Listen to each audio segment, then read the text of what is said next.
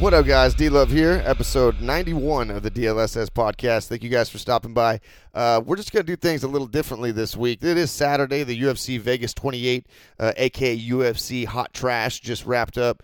And I'm just going to have kind of like a stream of consciousness episode where I'm going to go through, not really go in depth on every single fight one by one, but just give you kind of my takeaways, a few of the actual entertaining fights on the card, a few of the ones I got right. And man, like, I'm not just bitter at the card because I got a lot wrong on the predictions challenge this week. Don't get me wrong. If you guys faded my picks from the last episode, you'd probably be a rich man or woman right now. But that's not most of it. It's like it's really the fact that this card was kind of filled with a bunch of people coming off losses, people trying to bounce back and get back in the win column, as well as a couple debuters and then a few kind of shit or get off the pot type fighters where I feel like, you know, the UFC's got all these fighters on their schedule and they have to offer them a certain number of fights per year, so it's kind of like the leftovers.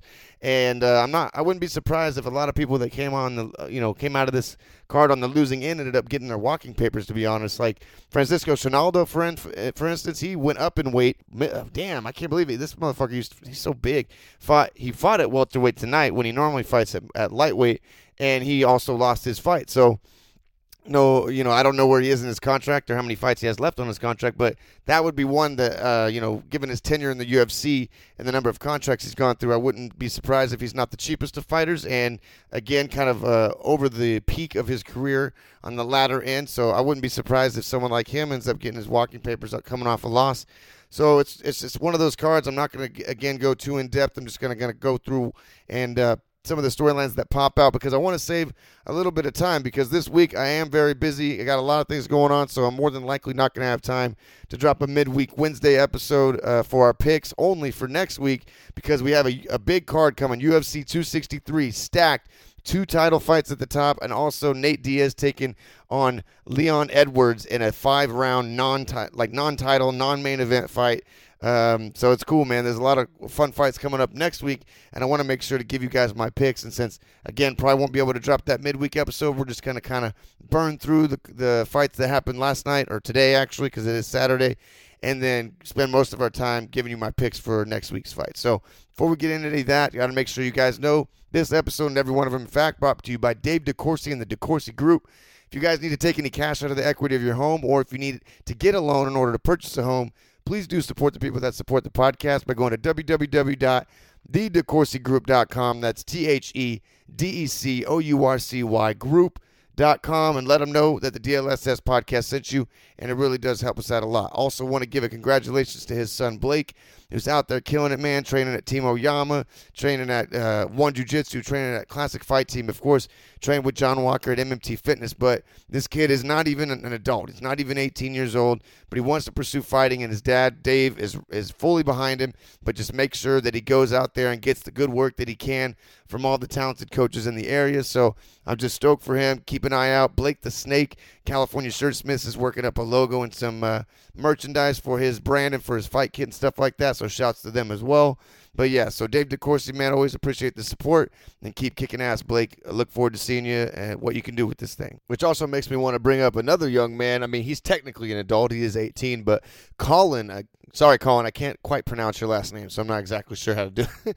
But this young man is a fucking savage. I remember the first time he came into the gym at MMT, and, he had lots of potential, and he was already really immersed and able to pick up the sport of jiu-jitsu very, very quickly. And he's kind of one of those kids that, he's not like bad intentioned or he's not like a bad kid, but he just is, when it's go time, when it's competition time, like he's not really worried about if he hurts you or your ego or anything like that. He's just out there to execute the techniques as he's been taught and, let the chips fall where they may. And I always respected that about him, even the first few times that we moved around on the mat sparring. Obviously I had a lot more stand-up experience before he did at that point. And even, occasionally catch him with a jab or a couple things here and there. And I'm like, damn, this kid hits a little hard. And I know he's not even really trying to.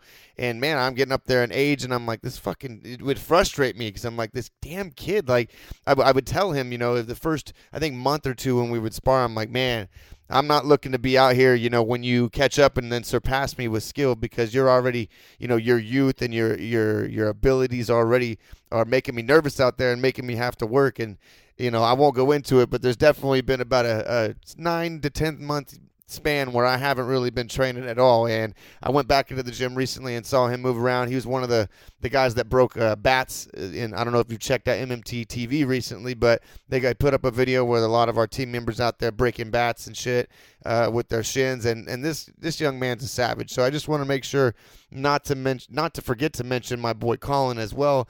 Blake and Colin, future studs of the next generation, and just keep a good lookout for him, man. That, and of course my boy Gio, who just made his professional MMA debut last week.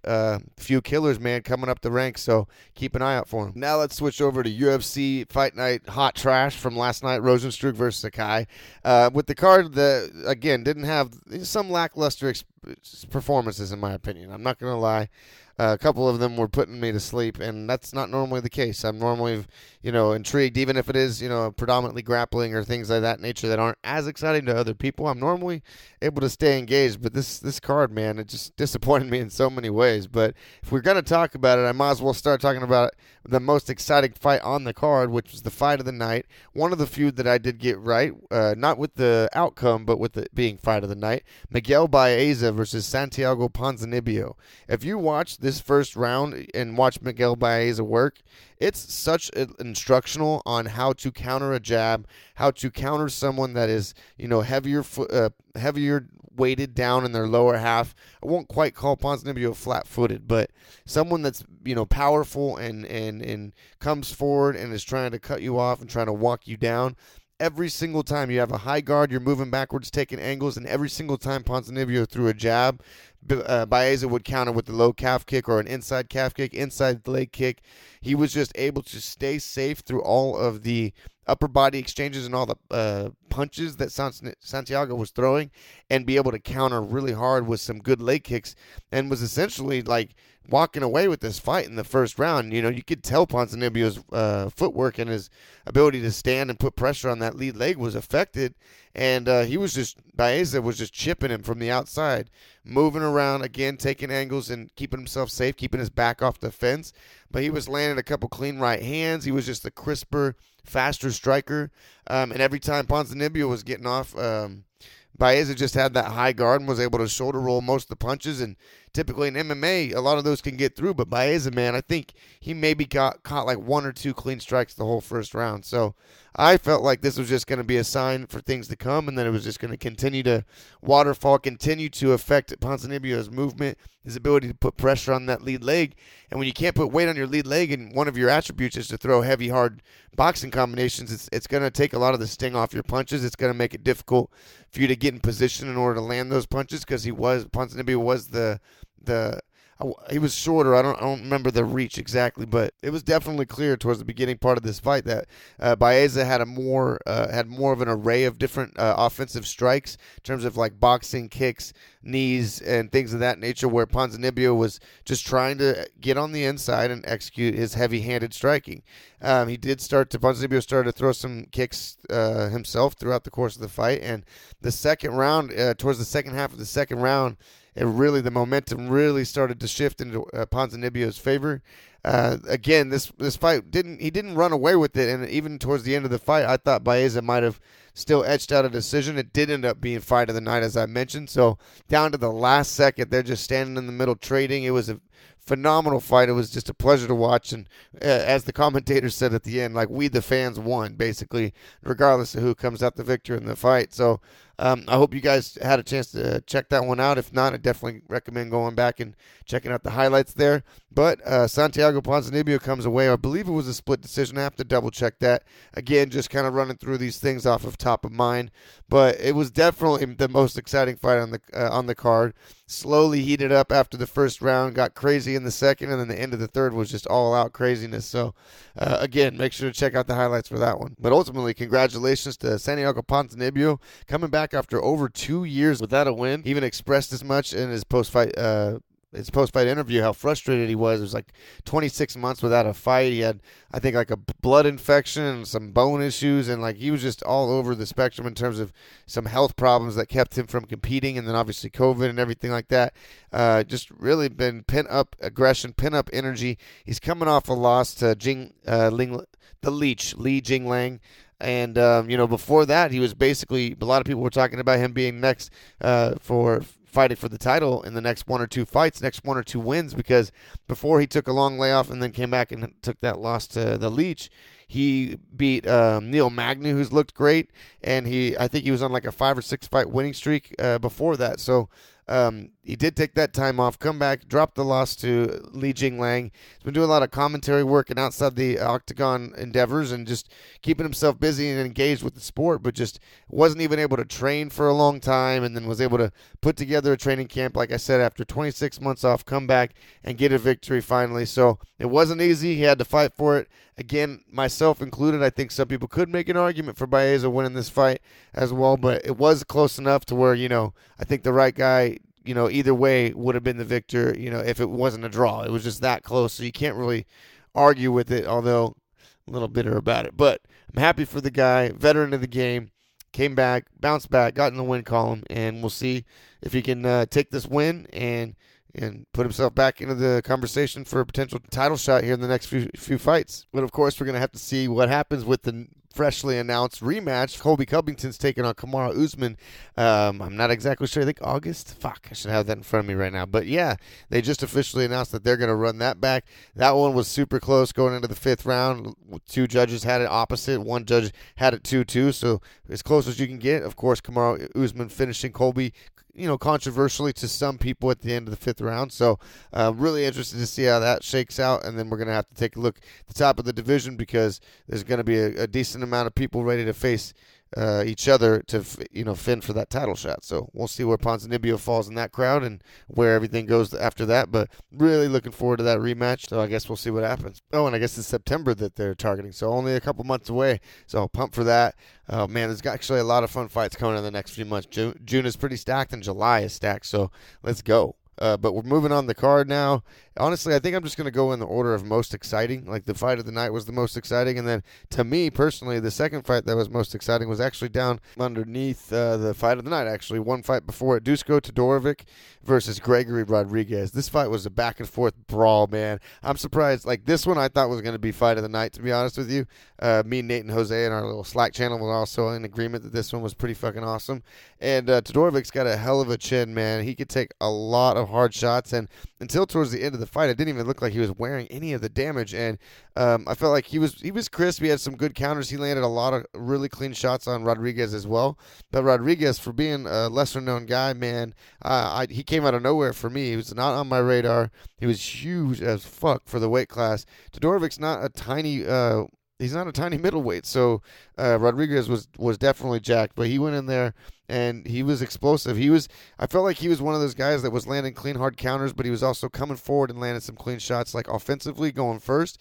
And then whenever Todorovic would have to kind of try to sit in the pocket a little bit longer and counter hard to land something clean, just to kind of maybe edge out the combinations or edge out the striking exchanges just a little bit, because he knew he was like slightly losing them. As soon as you saw Todorovic turn it up, sit down on his punches, and land a couple hard-ass shots, immediately Rodriguez came back and he like upped the intensity just a little bit more. And so no matter what Todorovic could do, Rodriguez had an answer for it. And although, again, both of them they both had success at certain points in the fight. I think it ended up actually going unanimous, which I thought this one could have easily been a split decision. But long story short, this one was super exciting. And of the few fights on the card that I would recommend going back and checking the highlights, this is definitely one of them. Not nearly as many strikes thrown and landed as the fight of the night, Ponzinibbio versus Baeza. However, still 71 strikes landed by Rodriguez. And it only accounts for 37 significant strikes for Todorovic, but I feel like he landed more than that. But Rodriguez landed 3 different takedowns throughout the fight. Didn't really do too much with him, but at the same token, he did mix it up, and I guess it ended up, being unanimous. Again, I thought this was a pretty close fight, but Rodriguez, definitely the right guy, won. And again, coming out of nowhere, not on my radar, I'm really going to be anticipating seeing who he fights next, because Todorovic is no slouch. He's been doing great up till this point. Todorovic has faced some tough competition so far in his UFC career, and so I felt like this was an opportunity for him to showcase his skills and get himself into the win column. But Rodriguez had a lot to say about that, and again, I'm really excited to see who they put him up against next. He's a big-ass middleweight, and powerful as fuck, and he didn't seem to gas down the stretch either, so let's see where this goes. But I guess I should probably spend a few minutes on the main event and the co-main event. Don't mean to disrespect these guys. Just the entire card, just, I don't know, from a fan standpoint, obviously these guys go in there and put their lives at risk and they're high-level fighters or else they wouldn't even be in the UFC. So I'm not trying to shit on them in that way, but as far as like an excitement and entertainment and engagement level, like, only a few of the fights really did it for me, so to speak. And I'm a hardcore fan. I don't miss a fucking UFC card. So for me to say that, no offense to this card, maybe I'm a little bit checked out, but I do have a couple other guys that I throw ideas back and forth with, Nate and Jose, and they both kind of thought it was a stinker as well. Again, don't mean to shit on the card, but the main event was over with 1 second left in the first round, which is, you would think with a KO or a TKO knockout with 1 second left in the very first round, like you would think that would be a recipe for excitement, right? Well, it was not so much. There was 16 strikes total alone thrown by Jairzinho and 3 strikes thrown by Sakai. So it was just almost kind of like one of those feeling out rounds, especially with a 5-round fight. Sometimes they do that, and there wasn't a whole lot going on. And at the very end, Sakai took a couple, chipping left hooks while he was up against the fence, and then a hard right hand that dropped him, and then a couple ground and pound follow-up shots.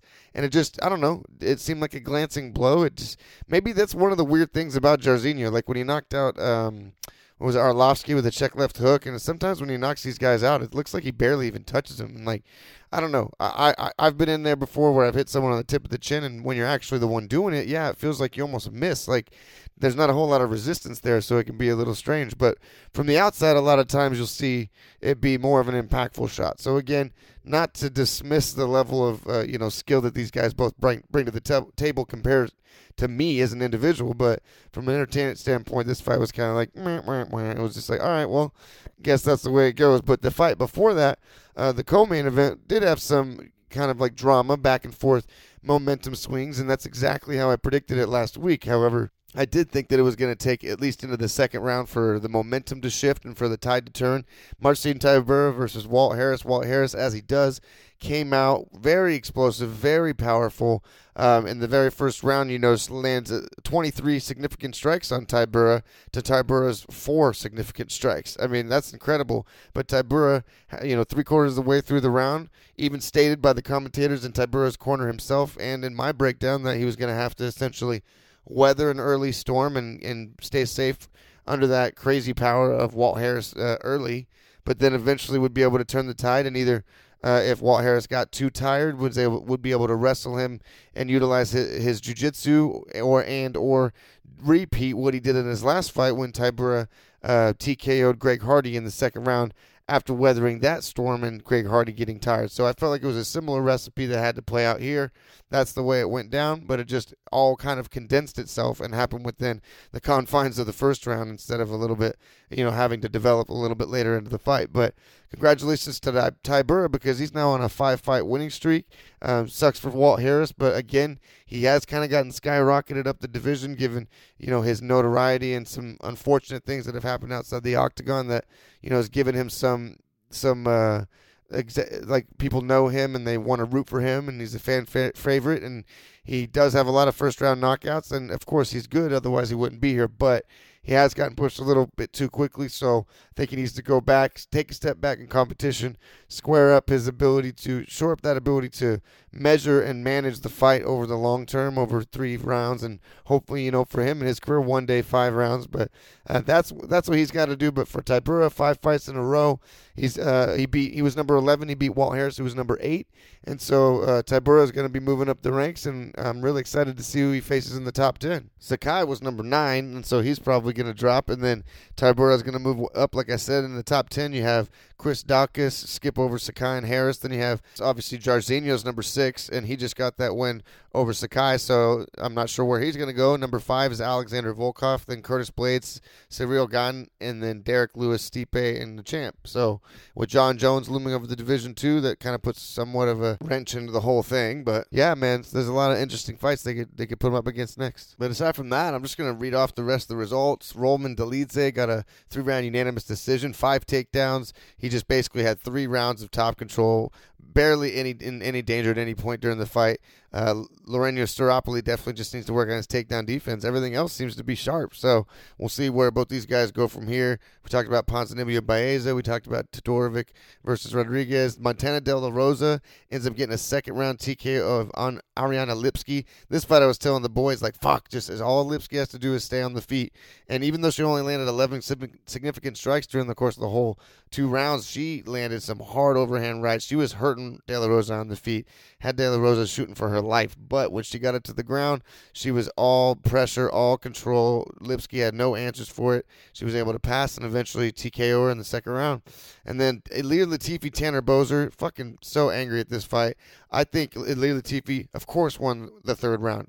I couldn't give him a 10-8 because he didn't inflict much damage, but he did have top control for the entire third round. But before that, Tanner Boser just tore him up both first and second round, in my opinion.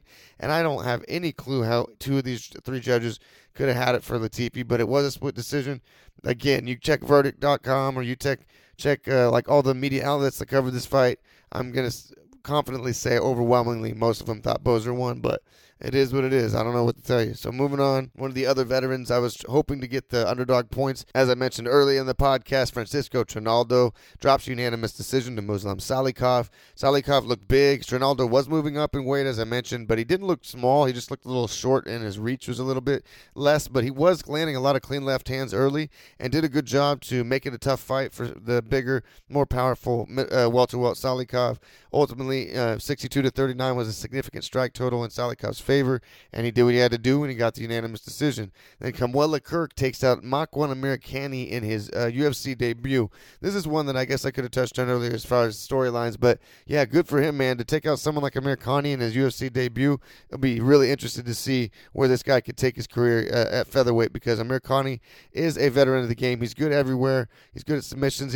Obviously he prefers the grappling, wrestling, and submission game, but he's a talented striker as well. But unanimous decision victory for Kamwela Kirk, so good for him. And then Alan Patrick versus Mason Jones. Mason Jones was destroying Alan Patrick, and then it ended up being a no decision because of a no contest because of an accidental eye poke towards the end of the second round. Alan Patrick wanted the fuck out of there and said he couldn't see. Maybe he couldn't see. Probably couldn't see. But Mason Jones unintentionally did it. The ref, Tayoni, knew it was unintentional, but unfortunately, because not. I think it's because you have to get into the third round, I believe. I have to double check that on this segment rules. I should probably cover this. I personally thought as if you get halfway through the fight or halfway through the second round, and if there's only 2 minutes and 14 seconds left of the second round, of a 5-minute round, that means you've gotten through half of the second round. So I guess I was wrong there. So I will have to double check that. I don't know if I didn't make that clear, but my normal understanding is if you got past that, you could go to the judge's scorecard to ultimately judge the outcome if it was unintentional versus being a no contest. This one was a no contest, so again, I'll have to double check that. Unfortunately, like an underwhelming outcome to this fight because Mason Jones was going in there and doing work. Patrick is very explosive. He's experienced, and he's powerful. So he's unorthodox and he just goes for it, as they were saying in the commentary. So a few interesting exchanges, a few exciting back and forth, but again, Mason Jones was on a clear path to victory in this fight, and it sucks for him because he doesn't get that win bonus. And it was at least clear to me as a fan that Alan Patrick wanted the fuck out of there, and Mason Jones was definitely going to win this fight. So as far as like stock and like public opinion, Mason Jones won that fight. All right, so and then moving on again, I guess you could probably understand why I wasn't too happy with this card, because the next one didn't go my way as well. Big fan of Yusuf Zalal, coming at 42-40 significant strikes and 2 takedowns landed by Zalal, but submission attempts was on the side of Sean Woodson at the end, I believe, of the second and the third round. And so when Yusuf Zalal was working up the grappling up against the fence and did execute those takedowns, it was, he wasn't able to do much with them. So I feel like the judges actually got that right, even though I'm, obviously wanted Zalal to win, but because they were relatively even on the feet, 40-42, right?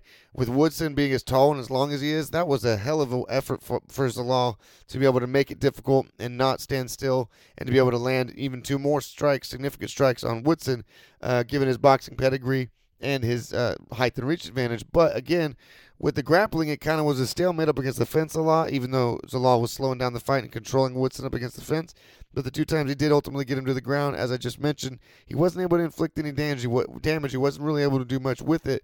And at the end of the second and third round, it got to the ground for, 30 seconds, a minute, I'm not exactly sure, but a short period of time where Woodson was automatically attacking submissions and almost finished the fight, I think, at the end of the second round. So all things being equal, and him actually, providing a threat while being on the ground, and I think the judges, unfortunately for my pick, but just, good overall, got the right person won this fight. It was a split decision, but Sean Woodson comes away with the victory.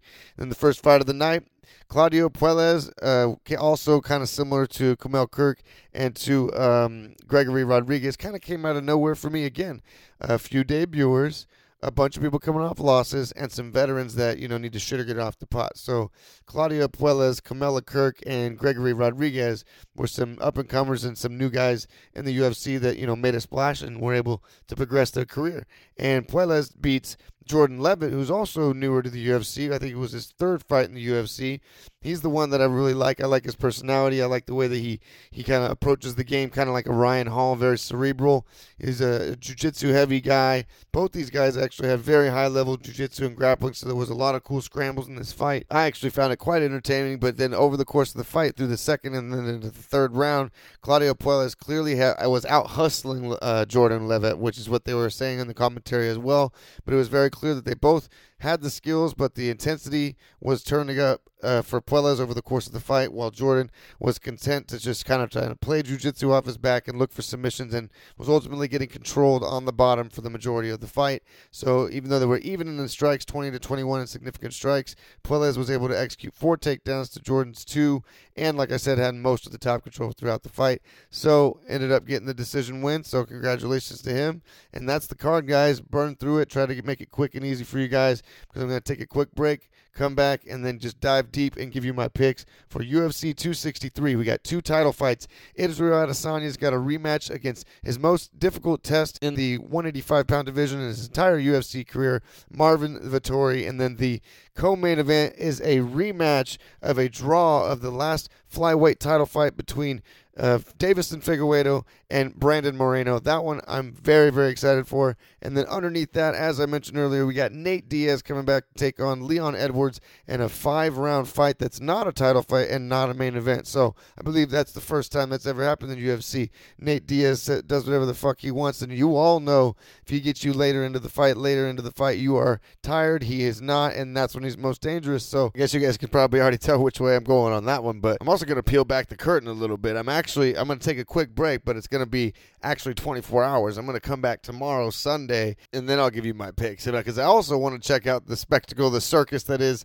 Floyd Mayweather versus Logan Paul tomorrow. So I'm going to be checking that out, and as soon as that wraps, I'm going to pop on here, give you my immediate reaction from that fight, I guess, quote unquote, that exhibition match, and then immediately jump into my picks for UFC 263. So right now, I'll say give me just one quick second, but I'll actually time travel to tomorrow. So stand by. I'll be right back.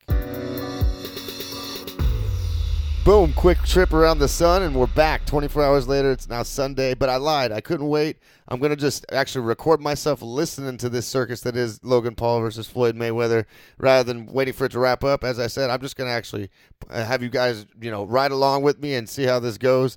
A couple awesome fights so far. We had the 2 actual boxing matches that went down. And then earlier, Ocho Cinco, man, he actually lasted all 4 rounds, landed a couple flush punches in the first round and then got dropped in the fourth, beat the count and got up. Granted, his opponent kind of laid off for the last part of that round. Just, it is an exhibition. They're out there to have fun. But congrats to him for testing himself, going out there and, showing his mettle. He did pretty good. There was some points where he was moving on the outside, kind of just like, I don't want to say, stalling, but keeping himself safe and biding his time and staying out of the danger that was that multi-talented, multiple different combat sports opponent that he had out there. So good on him for, again, testing himself and being able to last all 4 rounds. When did I mention it's been pouring rain, torrential downpour like here? It's Miami, it's Florida, so it's on and off, but they've had to stop multiple fights for rain delay and have to wipe the canvas. And so I don't know, man. I'm intrigued to see if this is actually going to affect the main event in any way. But they're just about to start their walkouts now, though, so I'm going to bring in the audio, and then we'll be off and running. At Hard Rock Stadium, ahead of his main event showdown. All right, so Floyd still warming up in the back. Paul. I mean, talk about a guy who has just excelled at the highest level of prize fighting. He's defeated 22 world champions over the course of his illustrious career. And now here is Jimmy Lennon Jr. And there's Jake Paul. Yeah, Jake was allowed in the building. He found a way in. He's sitting there behaving himself. That's interesting. You've all been waiting for. It's time for bragging rights. It's time for Floyd Mayweather versus Logan Paul. I'm gonna let this broadcast team do my job for me. I'm only gonna chime in when there's something of note. Let's see what their walkout. I mean, I bet Logan's probably gonna have his traditional yellow. I don't know why he's just such a fan of yellow. You fucking see him yellow everything. Him and his brother actually. We'll see. Doubt either will pull Deontay. Speaking of guys interested, they made they made Fury Joshua, and then Deontay Wilder invoked the rematch clause. So now Fury's got to go fight Wilder for a third time. I think it's coming soon too. Okay, yep, yellow, yellow and black. Who is getting ready to make that long walk to the ring. Black and yellow, black and yellow. 26 years of age. His brother is here as well. He's undefeated as a professional boxer. Jake Paul, 3-0, having just knocked out Ben Askren in April. He matches up against Tyron Woodley. At the end of August. Tyron. Everyone says Tyrone and Tyron. It's Tyron. Who is the older brother of Jake Paul. 0-1 as a professional. And now making his way to the multi-talented, multi-skilled, worldwide social media sensation, Logan the Maverick Paul.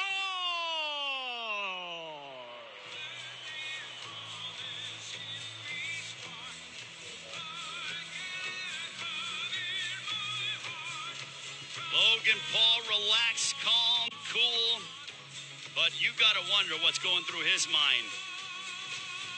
He's walking out to the greatest showman as he makes that walk to the ring. And the fans have come out. They are energetic, enthusiastic.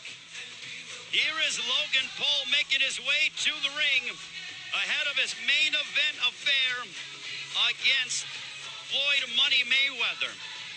Well, listen. To be able to step inside the ring and look at Floyd Mayweather across from you, you've accomplished something. What has he accomplished? He has a sizable following on social media. He's an entertainer. Our world is changing when it comes to entertainment. And Logan Paul, they could sell us wolf tickets now, and we don't care. Standpoint when it comes to that.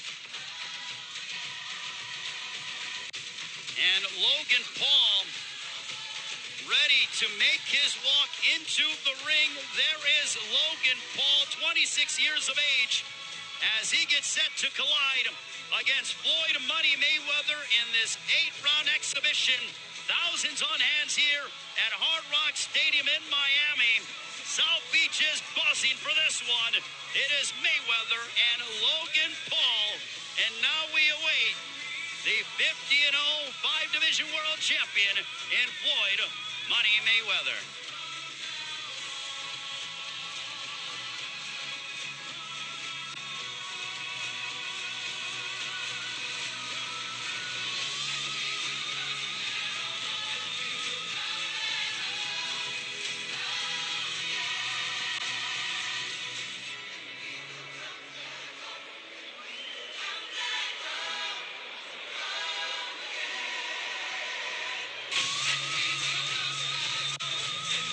All right, well, Logan's in the ring.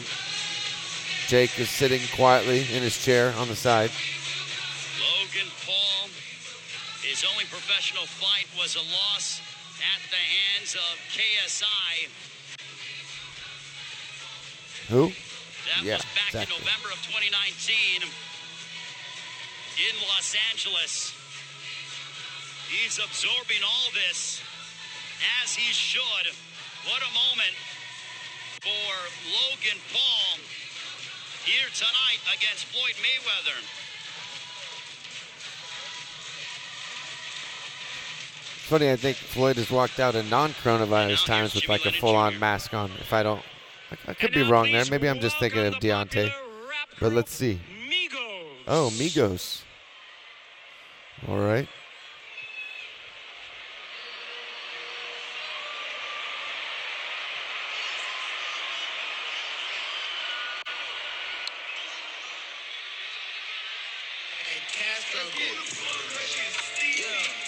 And Floyd Money Mayweather being led to the ring by the popular rap group Migos. Well, let's get some house audio, guys.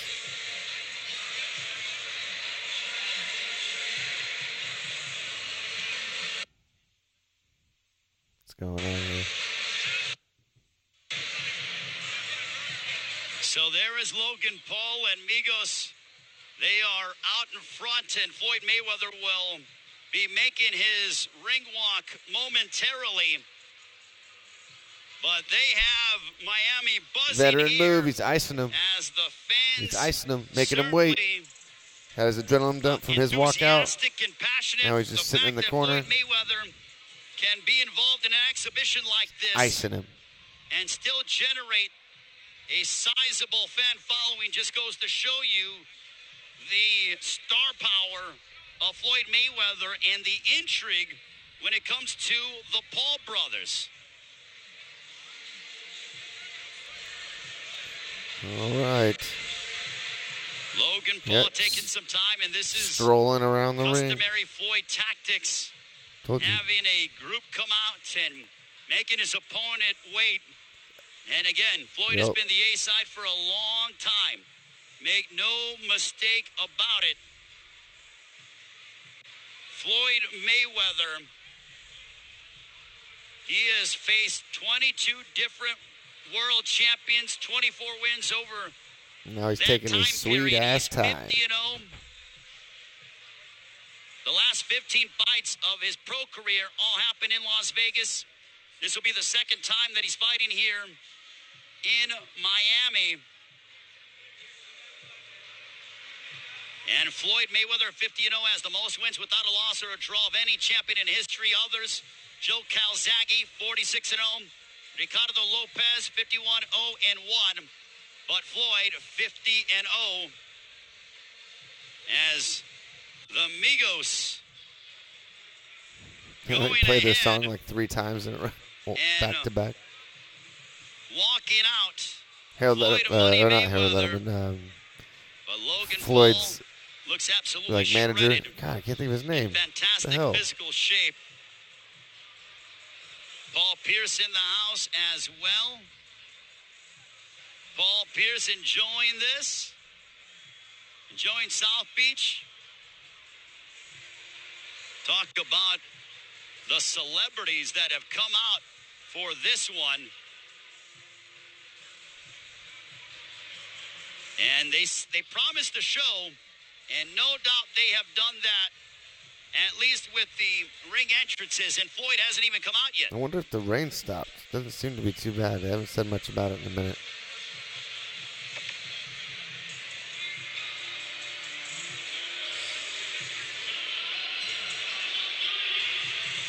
All right, Logan. Doing the loose shoulders McGregor move. So the Migos getting the crowd riled up. Oh, and here there he is. He's got a mask on. Floyd Money Mayweather.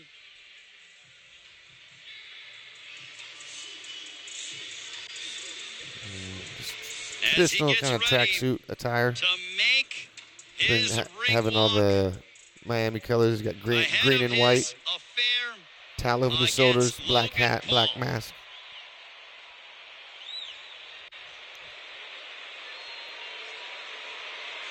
Let's see. Floyd Mayweather, obviously, with a large entourage Yeah, as he like does. 50 people around him. Floyd soaking all of this in. There also with his cousin DeJuan Blake. They're showing luminaries of Evander Holyfield in the house.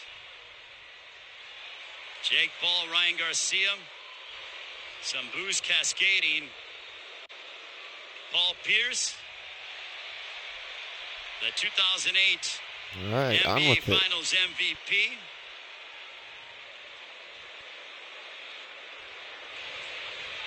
Just showing Floyd in the tunnel. I don't know what's Floyd going on.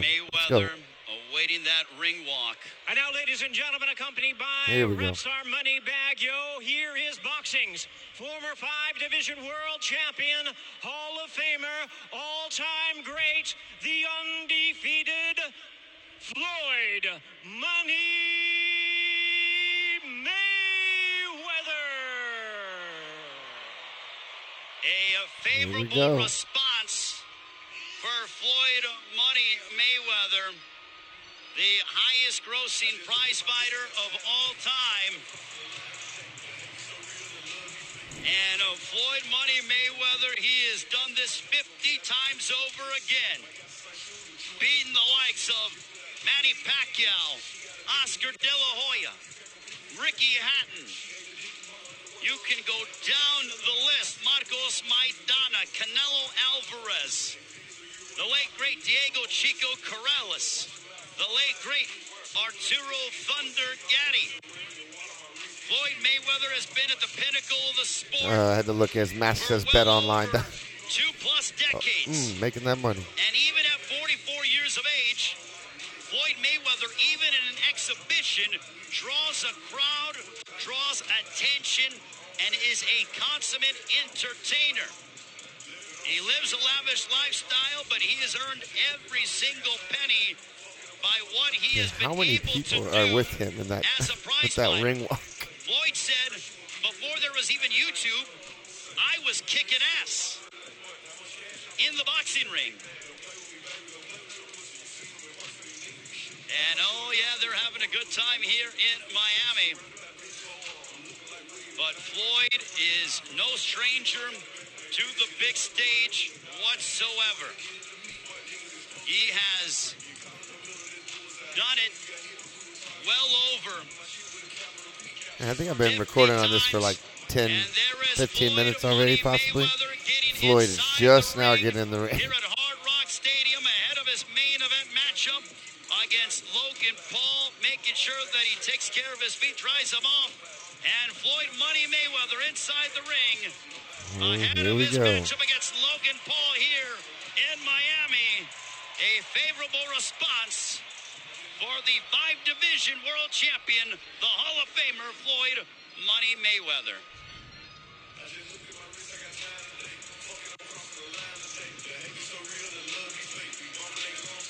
Here we go. And man, I don't know, man. 6th, 7th round. Depends on how Logan wants to play it. The harder he tries, the faster this ends. As there's Bob We'll Ware see. in his corner. Logan holds his left hand really low, and Well, to you all his know how right. fast Floyd is with that pull too. So They've I don't know. been an integral part of his team I posted the for quite some finish on time. my IG already, even though it hasn't happened yet. Obviously. Go check it out. Typically it'd be Roger in his corner or his father, Floyd Sr., but that is obviously Roger passed away last year. But now let's take a look at our tail of the tape for this. Our main event and exhibition matchup. You see that 155 to 183 and a half. Logan Paul, the weight disparity to 34 189 and and a a half pounds half. in favor of Logan Paul, and the reach advantage in favor of Logan Paul as well. What's going to happen? Who knows? But we're about to find out. This is an 8-round exhibition again. The only way you can win is by knockout. No judge is present in this main event. Here's Jimmy.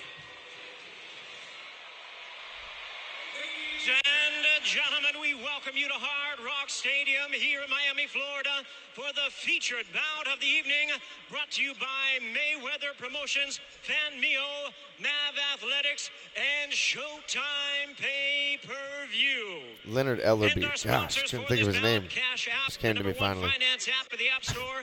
Send, spend, save, or invest your money easily. Download Cash App for free now and use promo code BOXING for $10. Wow. Logan's just standing there with his mouth open, tongue out. There is only one rule: stay alive. Only in theaters July 16th. Full head of hair, Floyd Mayweather. Sportsbook. Bet with the only top-rated sportsbook that matters. Well, fans, tonight's action is under the supervision of the Florida State Boxing Commission. The chairman is Dr. Mark Williams, executive director Patrick Cunningham. Introducing our third man in the ring, the referee in charge of this bout, we have Samuel Burgos. Who? All right, fans, here we go with the main event of the evening. 8 rounds of boxing scheduled in a special event exhibition. And now, ladies and gentlemen in attendance, and boxing fans joining us around the world, live from Hard Rock Stadium in Miami, Florida, it's showtime!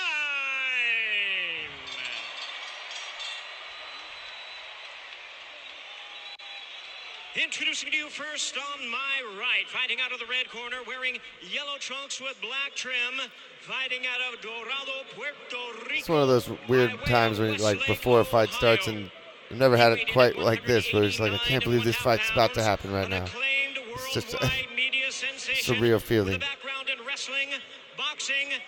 Like McGregor Mayweather, I was like, I can't believe this shit's happening.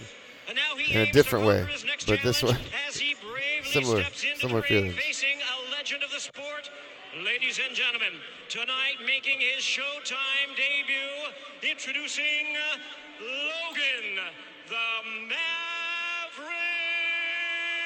Paul. He said he's going to go out there and win, and then the entire simulation's going to explode. And his opponent across the ring, fighting out of the blue corner, wearing green trunks with white trim, fighting out of Las Vegas, Nevada. He weighed in at He's walking around the ring. It's my ring, motherfucker. Undefeated in his remarkable campaign in the ring, his record stands as a professional at 50 wins, no losses, 27 wins coming by way of knockout. A veteran of 26 world title appearances, tonight he returns to the ring.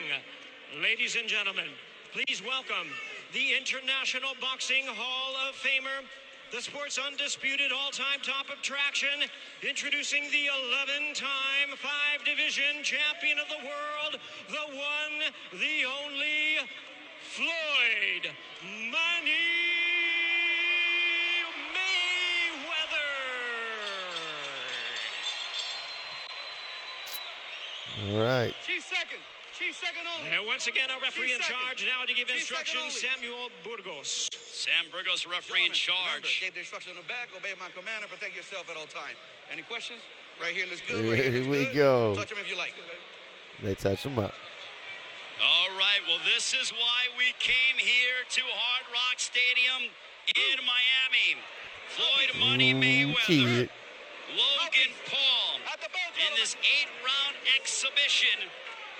What a crowd. You would think that it's a pound-for-pound matchup between two of the sports elite, and it is against one of the sports elite in Floyd Money Mayweather. Oh, shit. And Logan So Paul, much bigger. It's crazy. who is the social media star. And I think he's already Logan smiling. Yeah. look at that, the difference when it comes to If Logan tries to take his time and box from the outside, I think it'll go a few rounds just for Floyd to download, decide how he wants to get it 24 years done. of age. Floyd's Logan fainting Paul and trying to steps get and inside. shifts with the jab, known as the Maverick.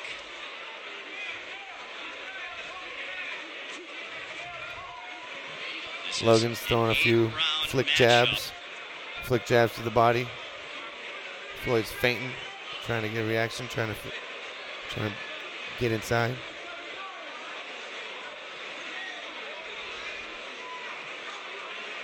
Man, it's so crazy to see this so much bigger.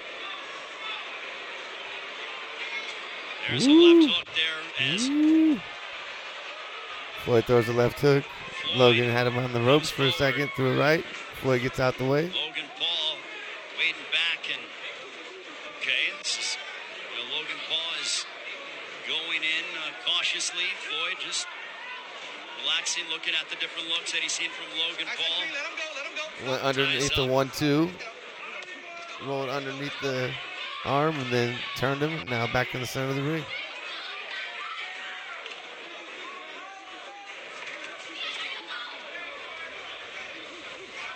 Double jab there by Floyd Mayweather. Logan's kind of doing that swinging low left hand, flicking out body jabs. There's a left hook upstairs. Tried to do it to the body, and Floyd countered with the left hook. I think it just barely touched the nose of Logan. Floyd stepping in, now starting to show That speed. Still, there's a reason why he was undefeated at 50-0 as a professional, and he vanquished 22 world champions over the course of his illustrious Floyd's career. faster, but Logan's got that use to those reflexes. He's pretty quick with the jab, at least. Using his size, trying to push him around a little bit. They got into a bit of a 30 clinch. seconds to go here in the first. Floyd's slick on the outside, though.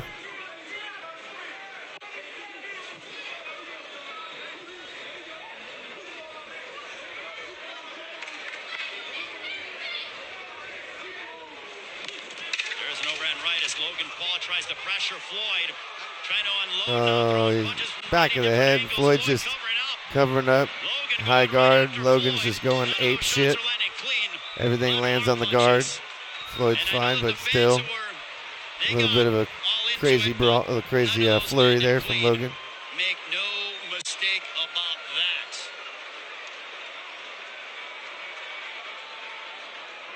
Listen in to the corner of Logan Paul.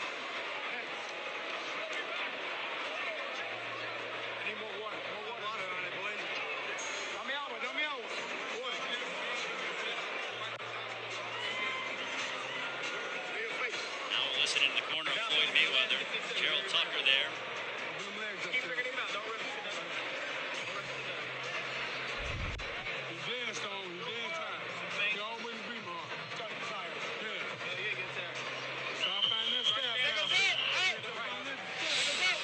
And there's Jake Paul. Look at his brother, Jake, very excited, urging on his brother. He was so much taller than him. One of the shots I felt like was like a clubbing punch to the back of the head. Floyd had a high guard and it was like a bunch of looping hooks. Didn't seem to take anything clean. So here we go, round two. In this main event. Jab there by Logan Paul.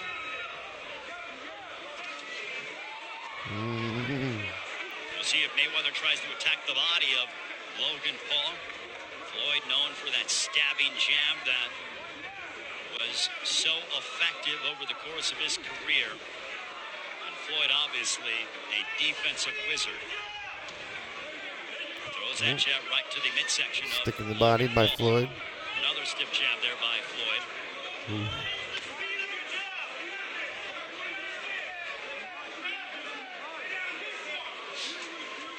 About a minute has elapsed off the clock in the second round. Logan, not with the back of the glove, not with the back of the glove, all right? Straight punches. And Sam Burgos telling Logan Paul, not with the back of the glove, straight punches is what I want to see. Double jab there by Logan Slips Paul. 3 jabs. That raising shots.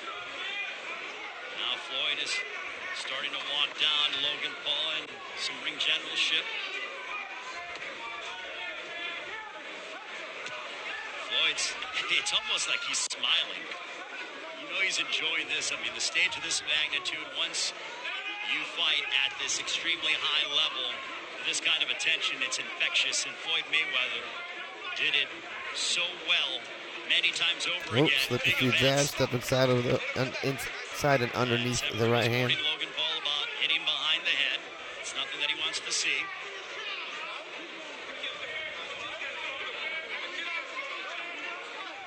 Floyd's got a little bit of more of an open defensive stance.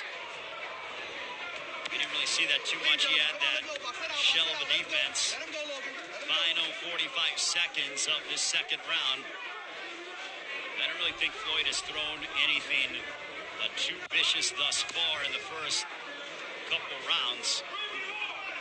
Floyd's last fight, a professional fight, a 10th round TKO over Conor McGregor. That was in August of 2018. Floyd's just slowly walking down. He's just feinting. He's getting Logan to react. He's trying to figure out his best way inside. Keeps slipping the jab. Sticks a couple jabs to the body himself. Logan landed like a right hand with nothing on it because he was out of position. Near the end of the second round here in Miami. That ends the second.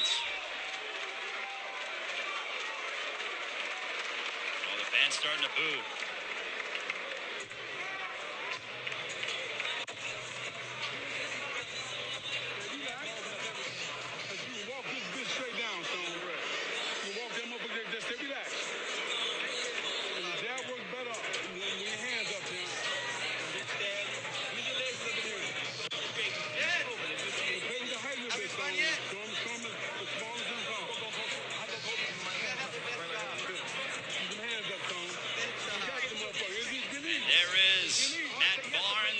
Jackson and Chad Ochocinco Johnson, who earlier tonight was involved in an exhibition himself. There is Matt Barnes. They do Round 3. Popular podcast when it comes to NBA discussion and revisiting the history of the NBA. Round number 3, this one is scheduled for 8 in this exhibition between Logan Paul and Floyd Mayweather. Now Paul trying to throw that right hand. Floyd got out of the way. Oh, yeah.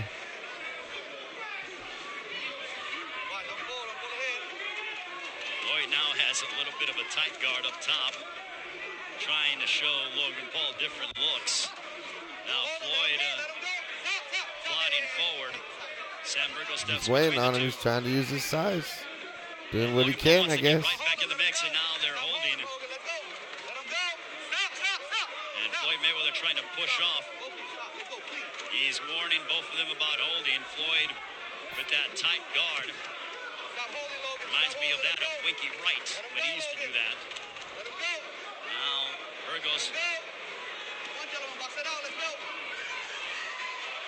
There's a right hand on the side of the head by Floyd. He's waiting on him. Time being called.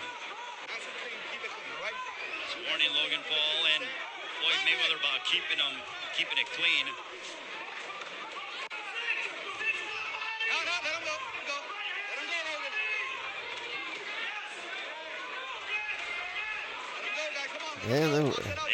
Yeah, I was going to say the same thing. They're wrestling right now. Logan Paul and Floyd Mayweather, they're trying to let their hands go. The referee, Sam Burgos, warning about letting them go, and then he immediately separates the two. Well, I mean, you don't know where you're going to get when it comes to a 34.5 weight difference. The fact that Floyd is 44. Threw a hard right hand. Missed. Quite a bit of skill. And Logan Now they're wrestling again. Tough kid, hungry, and you know, he's made his name on social media with the. I wonder if Floyd's trying to wear out Logan, or if Logan's. He's the young. Oh, that was a good right hook to the body inside by Floyd. Logan Paul, as is his brother Jake, and now he's pressing Floyd Mayweather against the ropes. Final 40 Floyd is seconds pressuring to go him this here in round. the third. He's getting it on the inside. He's turning this into a wrestling match, which you would think he'd want to avoid that, but he's pushing into the inside. He's pressing forward high. Oh! Good left hook by Floyd. Best punch of the fight by Mayweather. Another right uppercut, backing up is Logan Paul. Ooh, another good left hook. Floyd's just walking in, high guard. Had a couple quick shots on coming inside. Mayweather is walking down Logan Paul. Logan Paul wrestling him on the inside, trying to put every bit of his 189 pounds on Mayweather. Probably gained quite a bit since the weigh-in, and that ends the third round, and Mayweather looks over at him, and that could be problematic. And there's Jake Paul, who doesn't get a size or a favorable response.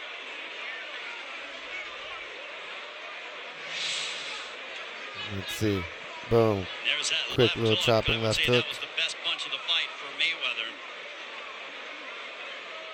Take a look at the second look at it. Boom, right there on the jaw. And credit to Logan Paul for not going down from that.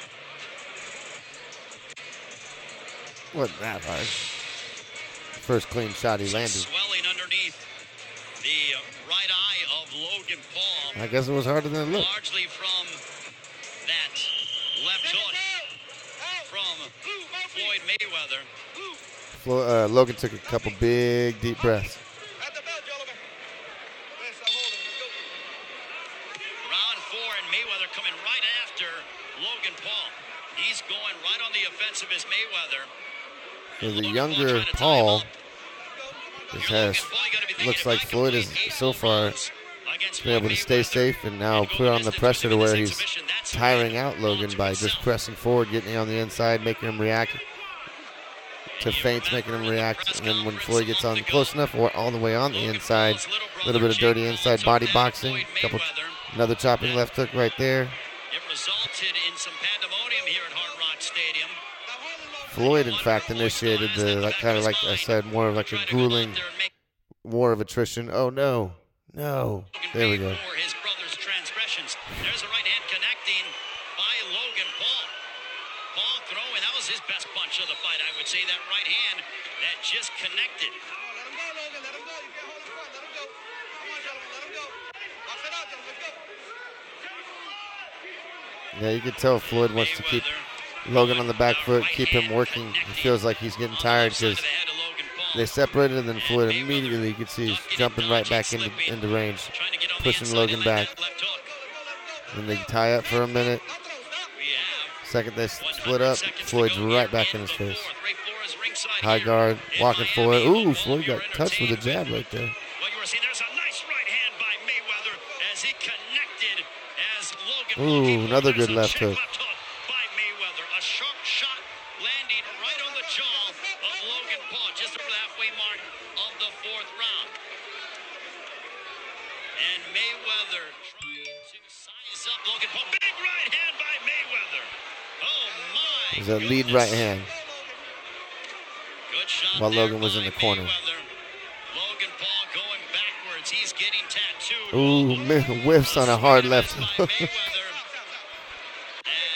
You can tell Floyd's trying to turn it up. Logan looks a little tired. He's backing up. Looks like Floyd's trying to turn it up. Swelling underneath the left eye of Logan Paul. He's got Logan stuck in the corner. Oh, okay. Tie up again. Is Logan Paul. Come on, gentlemen. Box it out. Box it out. Let's go. Box it out. Stop holding. Stop. Stop. Stop. Stop. Stop. Stop. On throw. On throw.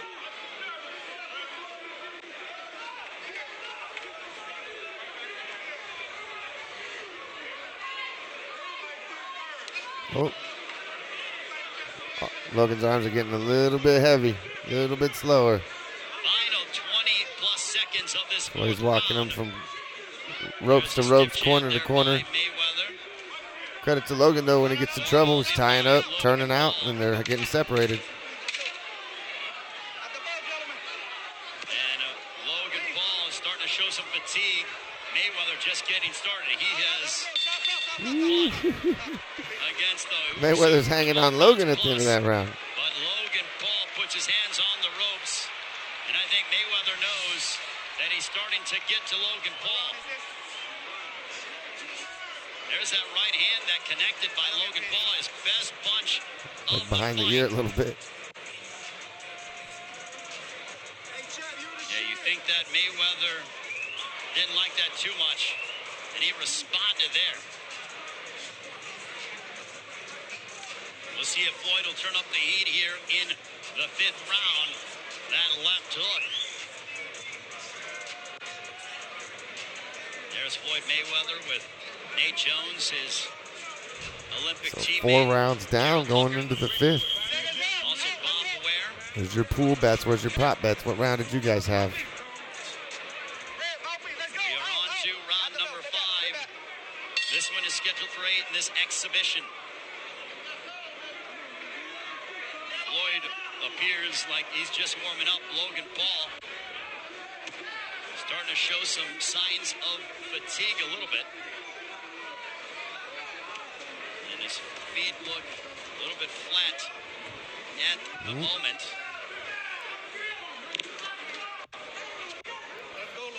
More wrestling.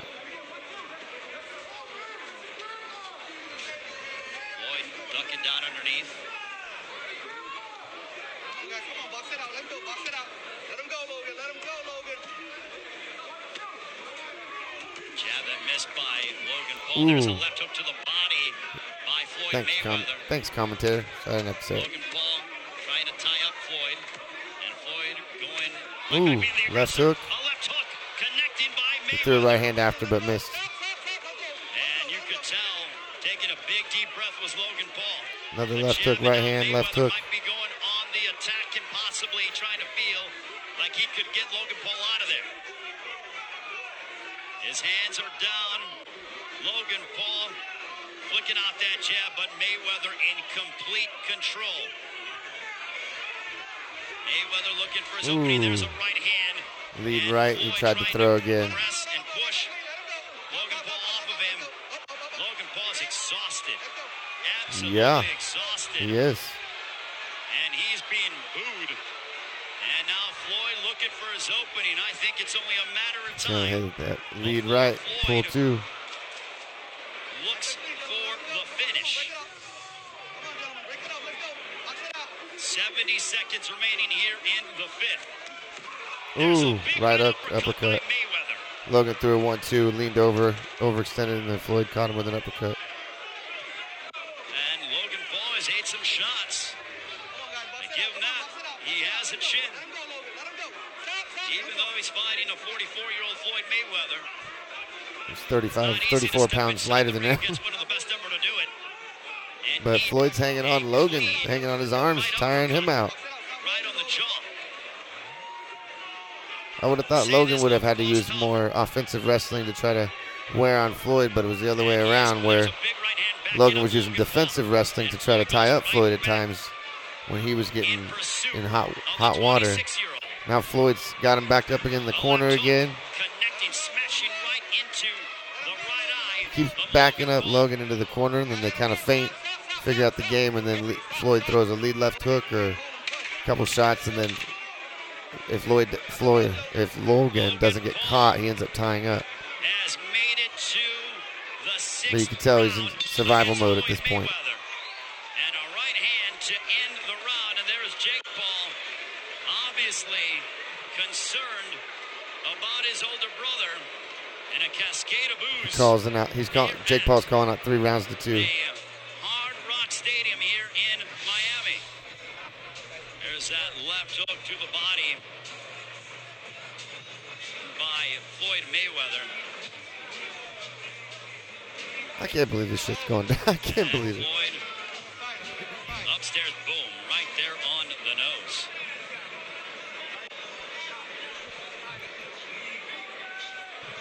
Logan's right, though. Just by being here, he's already won. Like, just by being in this position. So, it's different. It's not the same thing as what the purists love. So, I can understand And yes, he's going to go the back reluctance out to there for embrace round this, but it's a number whole 6. different thing. And it's can't fight the ocean. It's obviously happening. So, I'm going to try to enjoy it for what it is. And you got to give the man credit. He got himself into this position, and he's in the 6th fucking round. Floyd in total control. But exactly, Floyd is at this point in 100% control, trying to figure out the best way to get this fight Zeroing finished in on his target. and do it with style points. He's got him backed up in the corner again, just feinting him. Logan Paul just sends out that jab, but doesn't have much behind it.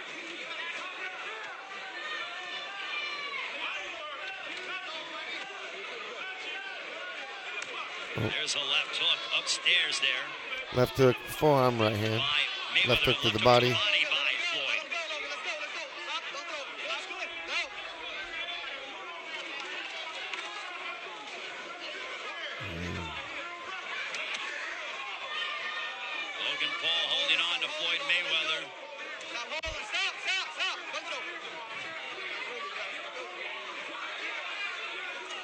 Yeah, he's not giving him any room to breathe. Yeah, Logan Paul has been able to eat some big shots Hey, let him go. Stop. from Don't throw. Floyd Don't throw. Mayweather. Let him go. But You wonder if Floyd is going to try to get the finish here in the 6th round. Clean, clean, clean, clean, clean. Stop, stop, stop. Go, go. And Sam Burgos warning and Floyd chastising Logan Paul. He said, stop holding. I think Logan Paul is trying to just survive the distance. Yep. And Floyd looking for his opening. Oh, he's nice and close on the inside. Pinned, Oh, and ties him up again. Paul drives and just trying to hold. Logan Paul's just holding. You can tell that Floyd's getting upset, and he could potentially take that out on Logan Paul. We got 65 seconds left here in the 6th. Yeah, he keeps framing off the face and the jaw, shoving him whenever they tie up. Big shots from Floyd Mayweather. Floyd aiming to target the body. And Floyd goes right back on the attack. Stop holding, Logan. Let's go. Let him go. There you go. Let's go. Let him go. Come on, gentlemen. Box it out, gentlemen. Let's go. Let's go. Box it out. Let's go. Stop. And Logan Paul Yeah, they were saying some shit in the clinch there. Make it to the 7th. Now it's just survival mode for Logan Paul. There's a left hook for Floyd, and Floyd probably thinking, all right, I want to take this guy out now. And we tried to pull two, we missed it. That got through the guard of Logan Paul. He touched him, blazing total shot. Control of this one. There's a counter right hand as Logan Paul ate it. And we head towards the 7th round.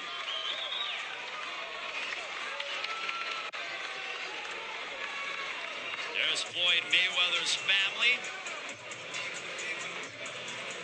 His children there.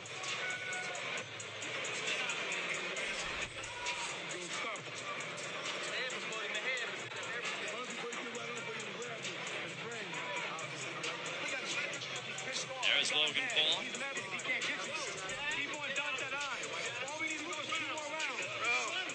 If we had judges, you would have lost the points already. Stop holding. You can do better than Y'all hear that? Said if we had judges, you would have lost the point for holding. Stop holding. That was the ref. Logan Paul, if there was judges, I would have deducted a point from you.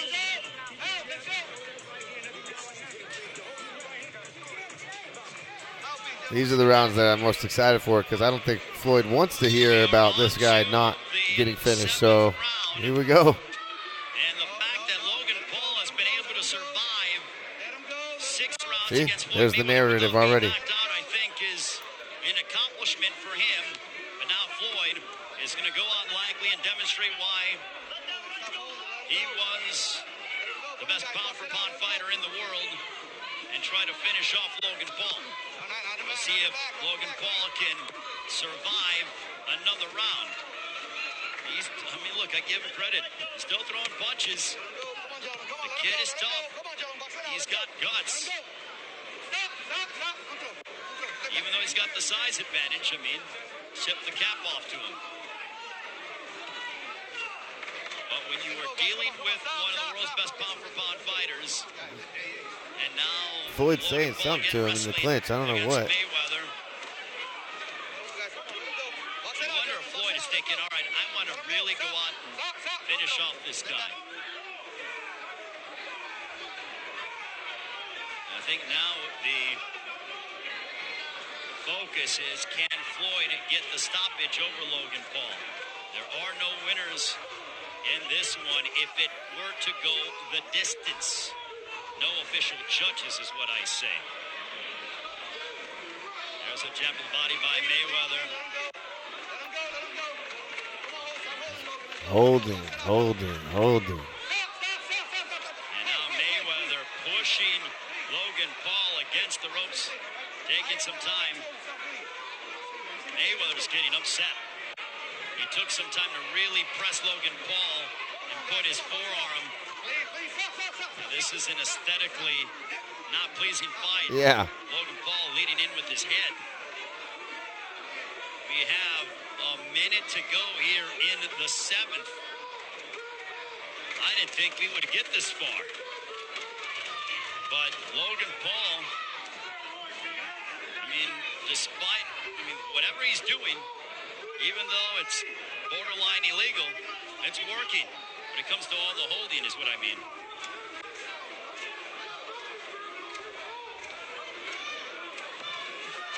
Stop. Let him go. There we go.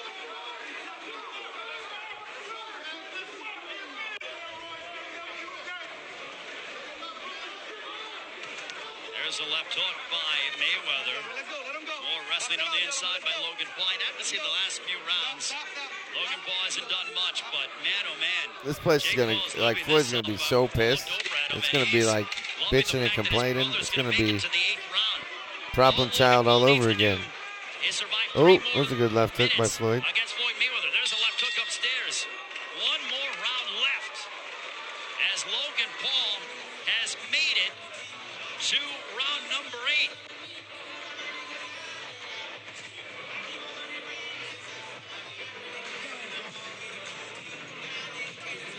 This is what happens when you don't have a fight with judges. You can't take points. So.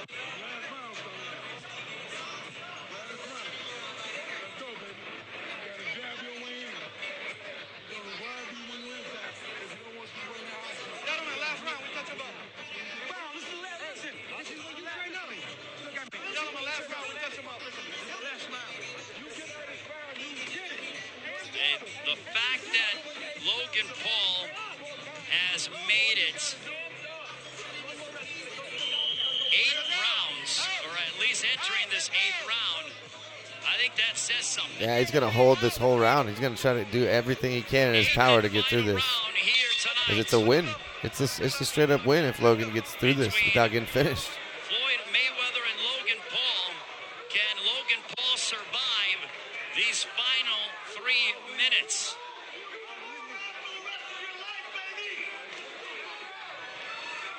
Logan has some hop in his step.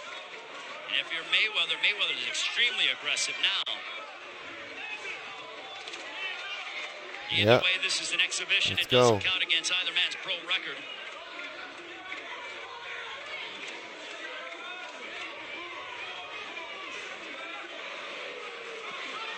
There's a left hook upstairs. Let's go. Box it out. Box it out. Let's go. Stop. Don't hold. And now more booze cascading here at The Hard ref Rock got a lot of, Stadium like, got his in exercise Miami. tonight, breaking these fools up.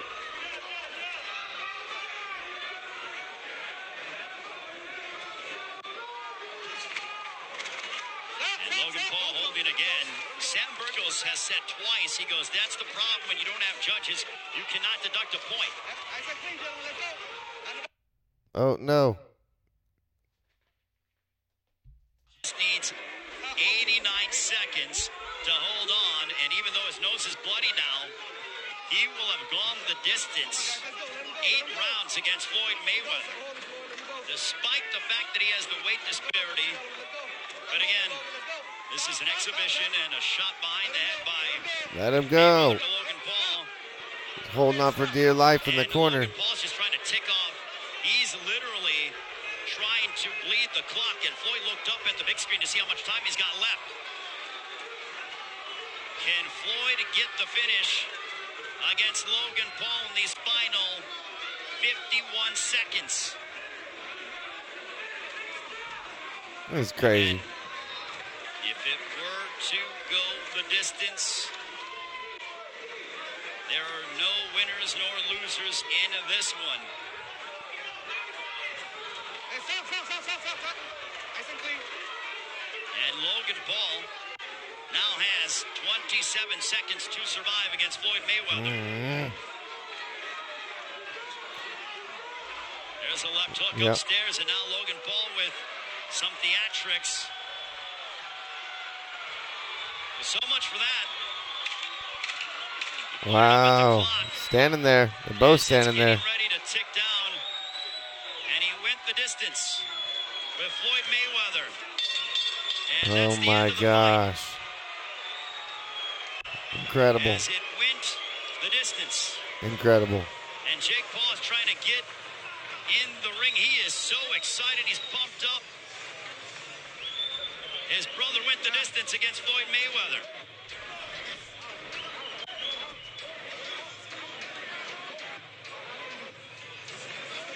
I want to hear what Floyd has to say. I do.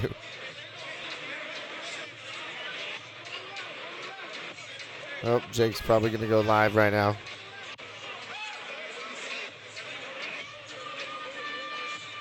So, Floyd Mayweather and Logan Paul go the distance. If you'd have told me that to begin the night, I'd say highly unlikely.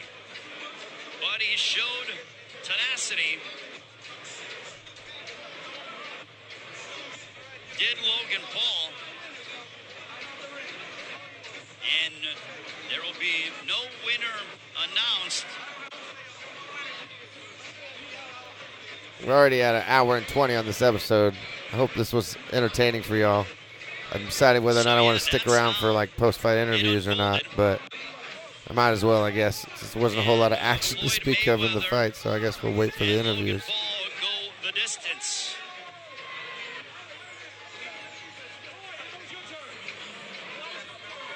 Both men will make millions of dollars and add to their bank accounts. And Logan, I heard him yelling off screen to Jake.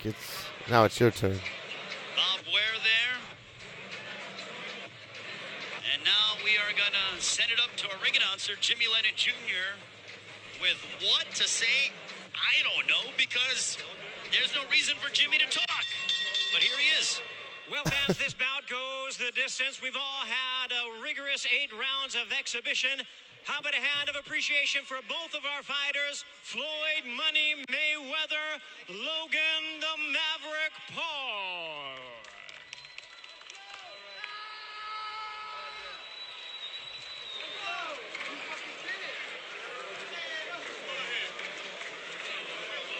All right. Okay, so Are they going to interview him or not? Brian Custer's in the ring, and the one celebrating is Logan Paul. Well, he has every right to do so. He went the distance with Floyd Mayweather. Again, this doesn't count against their professional records. It was an exhibition. People had fun. And Brian Custer is getting ready to get in the ring. And he's standing by with Floyd Mayweather. He went 8 rounds with you. You said this was going to be entertainment. What'd you think about I had this? fun. You got to realize, I'm not 21 anymore, but it's good to move around with these young guys, test my skills, just to have some fun. Great young fighter, strong, tough. He's better than I thought he was. There you go. What'd you think about him? What'd you think about Logan Paul? He says he wants to take this sport seriously. What do you think about him? As far as with the big guys, the heavyweights, it's going to be kind of hard. But he's a tough, rough competitor. It was, good action, have fun. And I was surprised by him tonight. Good little work, good guy. Did you enjoy this? Oh, yes, I had tonight? fun. I just want to thank all the fans that came out. You guys are unbelievable. To all the fans that bought pay-per-view, thank you. Tonight was a fun night. So it begs the question, if you had fun, you fought a much bigger guy, will we see you do another exhibition? Oh, yes, tonight I fought against a heavyweight, but I had fun. Even though he don't got that much experience, he knew how to use his weight, and he knew how to tie me up tonight. So I had fun. I'm pretty sure he had fun. And hopefully the fans enjoyed it. And if that's the case, you would like to do another exhibition. He's got his brother. You know his brother would certainly love to fight you. Oh, we don't know what the future holds, but I talk it over with my team and see where we go from there. You got to realize I've been in this sport 25 years, and I understand that I'm not 21, I'm not 25, but I had fun tonight. Yeah. Appreciate it, Floyd. There you go. There you have it. Logan, got to get you in here. Hey, look, you said you were going to show Floyd Mayweather there are weight classes for a reason. What do you think you proved to yourself? What do you think you showed Floyd Mayweather tonight? Shit, man. I don't want anyone to tell me anything is impossible ever again. The fact that I'm in here with one of the greatest boxers of all time proves that the odds can be beat. I'm the Maverick. I go right when they go left. I'm the unorthodox one. I'm the independent one. And everyone has it in them. And everyone can beat the odds and do great things in life. And I want everyone to know that. That's the message I'm here to say. Floyd Mayweather, it was an honor. I hate being a dickhead. I love you guys. I love all you guys. This is one of the greatest moments of my life. Damn, I'm happy. What does that say to yourself that you got the opportunity and went all 8 with Floyd Mayweather when there are a number of people thought he would stop you? You know, I mean, you never know with this guy. You never know with this guy. Like, I'm going to go home thinking, yo, did Floyd let me survive? Like, he's one of the GOATs. And in many ways, he controls this sport to the T. That's what makes him great. It's an honor to grace the ring with him. It's an honor to grace the ring with him. Man, I don't know. This is the coolest thing ever. I'm happy I made it out. He's tough to hit. He's old, but he's tough to hit. He's not even that old. So what's next for you? I don't know, man. I'm probably going to go in the water, go to the beach, raise my hands in the air. Another fight? Floyd Mayweather, Logan Paul 2. I don't know. Let me get a little better. Maybe I can end it next time. Logan, thank you very much. Thank you. Thanks for coming out, everyone. I love you! Morrell, back to you. All right, so some Logan Paul fans. He shakes hands with Sam Watson, Leonard Ellerby. He went the distance. Floyd Mayweather had some fun. And Wow. Chad All right, well, there you Johnson have it. Let me turn this shit off. Hold on. involved in a matchup. All right, that's done. That's over with. I hope you guys found it entertaining. Again, it's a long-ass episode, partially because of that, partially because we had the recap from the fights from last night, Saturday. And then I do want to break down and give you my picks for UFC 263. It's a fucking loaded card. Switching over to some real fights. And yeah, I mean, 14 fights. There's a whole lot to talk about. Of course, I've already said we got Israel Adesanya facing Vettori in a rematch, and then there, obviously the 185 middleweight title is on the line there. Then the co-main event, Brandon Moreno and Deiveson Figueiredo fought to a draw, so they're rematching for that title as well. And then a 5-round main event, non-main event, for Leon Edwards versus Nate Diaz, and a lot of other fights as well. So give me 1 second just to pull up all that info, and then I'll go down the list. We're going to try to burn through some of the ones lower on the card to save some time, but let's do it. Starting at the bottom, the first fight on the prelims, Carlos Felipe versus Jake Collier. I'm going to go with Jake Collier mainly because he's an underdog, and I think this is kind of a coin flip fight. These guys are both elusive, kind of quick moving on their feet heavyweights. The plus 160 underdog Collier to the minus 185 Felipe. I think it's worth it to get those points. On paper, he's just a little bit more accurate and has a little bit more volume. Hits a little bit, or gets hit a little bit less. His defense is a little bit better, so I'm going to go with Jake Collier to get this one done. And then moving up the card, we have an actual coin flip. The second fight, Fares Ziam versus Luigi Vendramini. I think they're both minus 110 on 5 dimes. It looks like a very evenly matched fight. 11-3 Ziam versus 9-1 Vendramini. Vendramini has a 3-minute 45-second average fight time with his 2 fights in the UFC. Both guys have 1 loss and 1 win, both coming off wins. So I think this is going to be an evenly matched fight. On paper, strikes landed per minute is a little bit in Luigi's favor, so I'm not sure which way I want to go on here. Let me take a look at the odds real quick. Again, I just said actually that it's a coin flip, but I don't know if this one changes to where there's an actual underdog the night of the fight. I might go that way just because it looks like these guys are very evenly matched. But for now, I'm going to go with Fares Ziam to get the victory just because his most recent fight and win is over Jamie Mullarkey, who I think is a very, very tough fighter and very good. So I'm going to go with that momentum and hope that he gets the win. And then the next one, Chase Hooper. And who was it? You got Chase Hooper, Ben Askren, and Sean O'Malley, and now recently singing and dancer Jack Hermanson asked to be part of the family after his most recent win. He's got curly hair coming out now. But Chase Hooper is actually also showing on 5 dimes as a complete coin flip, even money fight, minus 110 to Steven Peterson's also minus 110. I don't know much about Peterson. Obviously, Chase Hooper's more in the know, in the limelight. People know who this kid is. Youngest fighter in the UFC when he first started, and had some up and downs coming off. I think he had that loss to Caceres, and then he bounced back and got a win over Barrett. And then also Peterson is coming off a win against Bravo. On paper, it looks like this is also pretty evenly matched. These guys are both young. I don't know, again, much about Steven Peterson. He's 18-9 overall. A little bit shorter, so Chase Hooper, of course, with that frame, has a little bit of a height and reach advantage. So I'm not sure. For now, I'm going to go with Peterson just because Chase Hooper, to me, seems like he's got a lot of holes that were exposed in his last couple fights, and he was lucky to get out with a victory in his last one. So I think he's not going to be so lucky in this one. So Steven Peterson for the win. Let's see. Next one, we have Frank Camacho versus Matt Frevola. One of the more interesting fights on the prelim card. 22-9 Camacho. I think this is his third fight at lightweight. He's former welterweight. Haven't had a lot of success. Lost to Dariush and then Justin James. Now he's facing Matt Frevola, who himself is coming off a loss against Edwin Saryukian. But before that, he had a win over Luis Pena and Jalen Turner. Draw versus Venata, and then a loss to Reyes. So both these guys, it's interesting because this is at lightweight, and again, Frank Camacho is former welterweight, but Frevola is gigantic for 155 also. So a couple big boys for the division. 5'10 for Camacho, 5'9 for Frevola. A little bit longer reach for Camacho as well.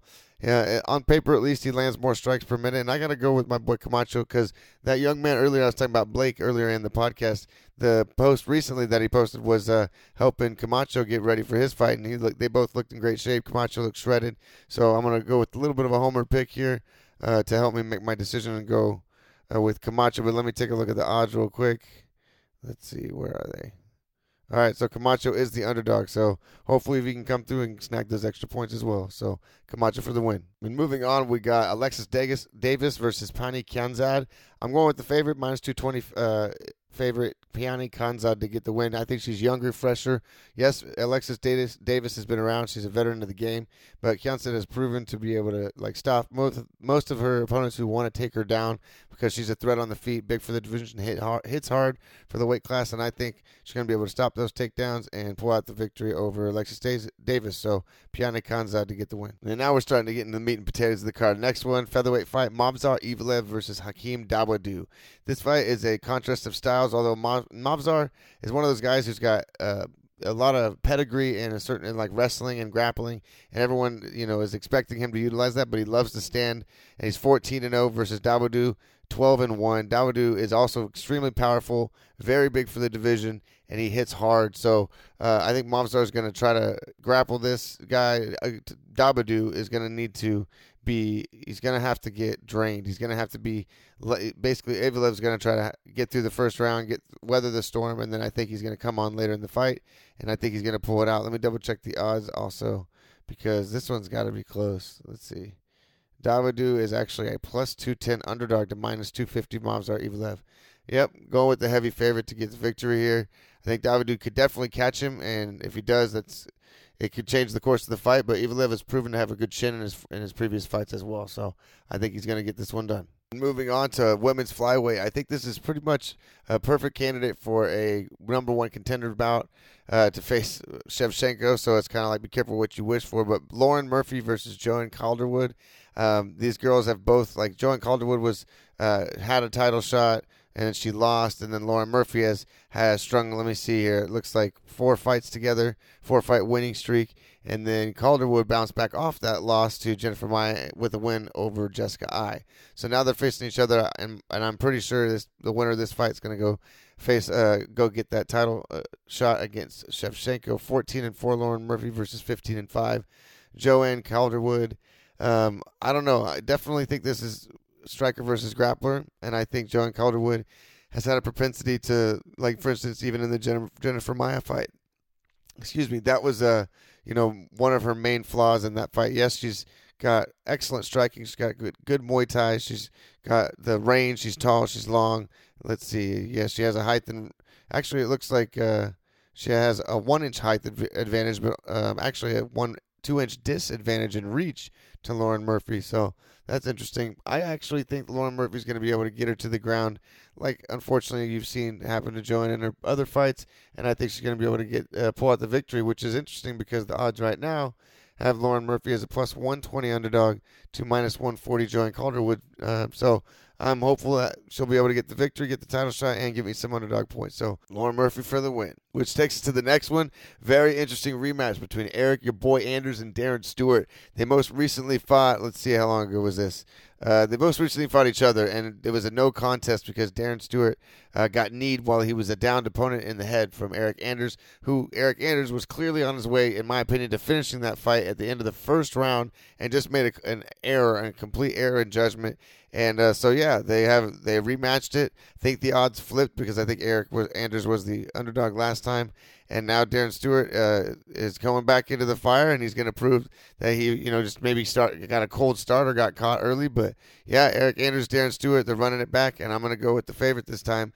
Eric Anders, I think he also is able to get it done inside the distance. There's no method for this one, but, yeah, I think Eric Anders, this is going to be one of the ones you want to make sure not to miss.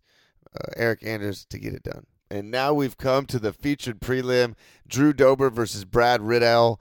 9-1 Riddell versus 23-10 Drew Dober.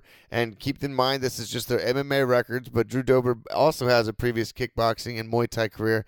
And Brad Riddell is known before MMA of having a stellar kickboxing and Muay Thai career as well. So this is going to be a stand-up banger. I think this fight is easily a contender for fight of the night. In fact, I know there's a lot of other potential contenders on this card up when we get into the main card, but I'm going to go for it. I'm going to throw 2 points on Drew Dober versus Brad Riddell being fight of the night. But as far as who wins this fight, let me take a look at the odds. Brad Riddell is a plus 115 underdog to minus 135 Drew Dober.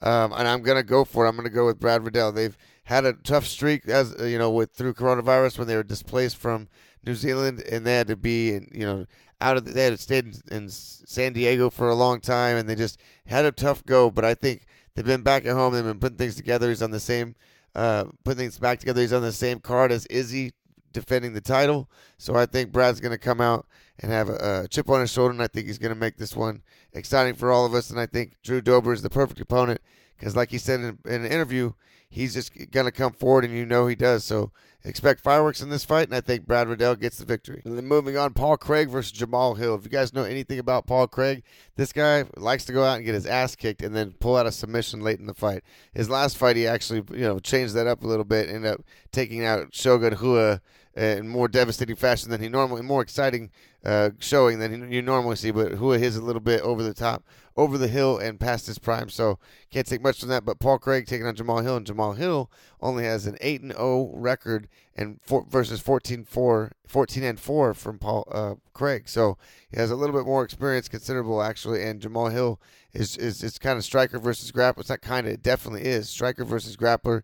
Jamal Hill is going to come out there and looking to put out the lights of Paul Craig, and Paul Craig is going to be looking to try to get it to the ground and hopefully submit Jamal Hill, or maybe even take him into deep waters, and then, when he's tired, maybe even ground and pound him from the top. But ultimately, Paul Craig is not going to want to stand on the feet against Jamal Hill. And I think Jamal Hill is actually a heavy favorite. Yeah, he is. He's a minus 280 favorite to Paul Craig plus 240. Definitely, Paul Craig, if you know anything about this guy, has the chance of pulling something out.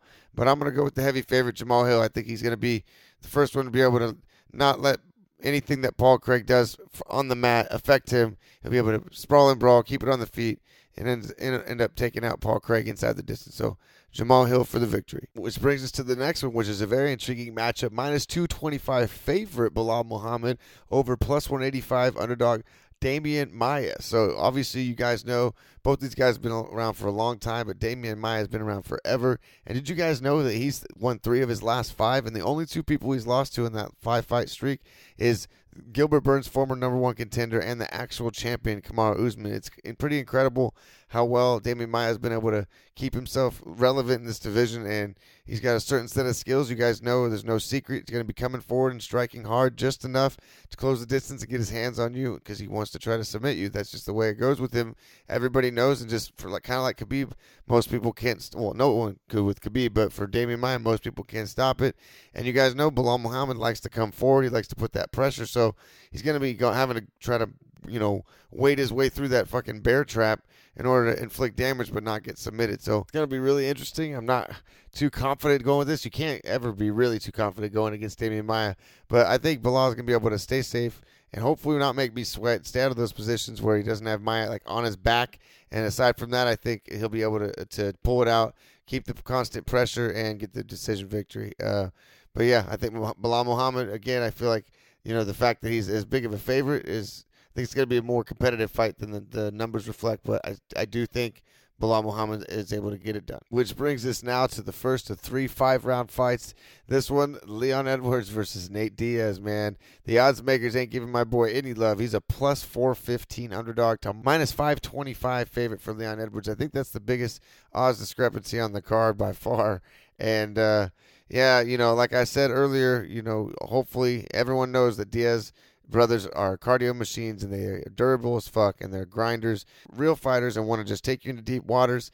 And whether it's overwhelming with strikes late or submit you, they're not known for taking you out early. And Rocky Edwards, man, I'm really worried for my boy Nate Diaz in this fight. Thought the matchup didn't make sense when it was first announced, and I'm just like, damn, my boy's willing to fight anyone, like he says, kill or be killed. And I just think he gets a win here, and he puts himself right there at the top of the food chain again, even surpassing Masvidal possibly for a shot at the welterweight title. Who would have thought that about Nate Diaz? It's just incredible. So I think he has a chance, if he could stay safe and not get taken out early, to bring this fight into the 4th or 5th round. And if they get that far, I feel like he has a strong chance to be able to come out with a victory. But I'm not confident in it, and I am again just kind of showing love to the Diaz brothers. I'm a homer. It's always going to be a homer pick for me when they're fighting, and I'm always going to ride with the Diaz brothers. So Nate Diaz for the win. And since this is a 5-round fight, we are going to be doing method of victory for all of the 3 fights at the top. So that being considered, fuck it. If Nate gets the win, then he's definitely not going to be winning a decision if he drops the first 3 rounds. So I think 5th round submission, Nate Diaz. Let's go. And now we've arrived at the co-main event, a rematch for the flyweight title, a draw. This is the last time when these two guys fought. Brandon Moreno versus Deiveson Figueiredo. This one's really, really exciting to me. This is the other one on the card that I think could very easily end up being the fight of the night. Brandon Moreno, plus 205 underdog to minus 245 favorite for Deiveson Figueiredo. I'm going with the underdog Moreno to get this done. Short and sweet. I just think that last time they were very evenly matched. Figueiredo was in great shape and was, he had stuck around from his last fight to fight Figueiredo and was using the PI to help him cut weight. And I think this fight was very close last time, and I think it's going to be a 5-round decision again. Like I said, a very, very high potential for it to end up being fight of the night. But I think Moreno's got him figured out. I think he went in there, not expecting to win last time, proved to himself that he definitely can stand and bang, even at points with the most dangerous. Everyone's so worried about Figueiredo's power, and I feel like Moreno felt it straight on the chin, knows and has the confidence that if he gets into a tough spot, he'll be able to weather that storm, and is definitely willing to engage. As you guys saw last time, he's got that Mexican grit. These guys are both super fast, both hit very hard, and I think Moreno's going to come in and push the pace even more and eventually get Figueiredo extremely tired late in the fight. Not be able to put him away, but I feel like Brandon Moreno is going to end up edging out the decision in this one. So, of course, Deiveson is extremely powerful and extremely dangerous early, but if he doesn't get him out of there earlier, I think Brandon Moreno is going to be able to get this done. So, Brandon Moreno for the win. Let's go. Okay, and then now we've arrived at the main event. Plus 205, Marvin Vettori versus minus 245, Israel Adesanya. And also a rematch from a previous fight. Not when Izzy was the champ, but still early on in his career, it was the tougher tests of his 185 career in the UFC. And I think that both of these guys have definitely improved. Most definitely improved. I think Vettori still has some deficiencies in the striking realm, but he's a threat everywhere. He's extremely powerful, durable, comes forward, likes to get a hold of his opponent and take you down, and has a lot of top pressure and extremely powerful ground and pound from the top position. So, of course, everyone's going to point out how it went when when Izzy went up and faced Jan at 205, and that he was able to kind of expose that if you take Israel down and negate his abilities on the feet, you can most definitely win the fight. And I think Izzy kind of bit off a little bit too much than he could chew going up to 205, and I think he's really itching to make a statement and remind people how much of a dominant force he is. Don't get me wrong, I don't think it's going to be easy. I think he's going to have to fight off some of those takedowns. I think he's going to have moments where he's got his back up against the fence and he's going to be in danger. But I think it's going to go late into the fight, and I think could be shades of the Kelvin Gastelum versus Israel Adesanya fight.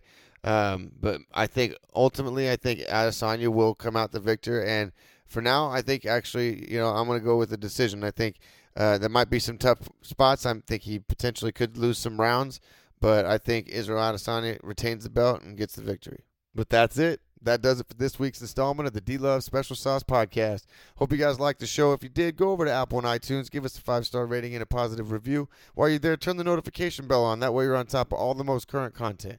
And if you're already supporting a small independent podcast, please do check out and support all the small businesses that support us just like you guys by listening every week. We got Monique Taylor with Strong Women Designs. We got Dream Loud Collections, my girl Nora, custom handmade jewelry. Check her out. OC Party Rentals, Paint Bay, the journey of a modern day painter. Upper Glass Tent, Eden Buttery Pancakes is getting people shredded. Vargas Auto Spa, California Shirt Smith. Check out Justin for some custom print works.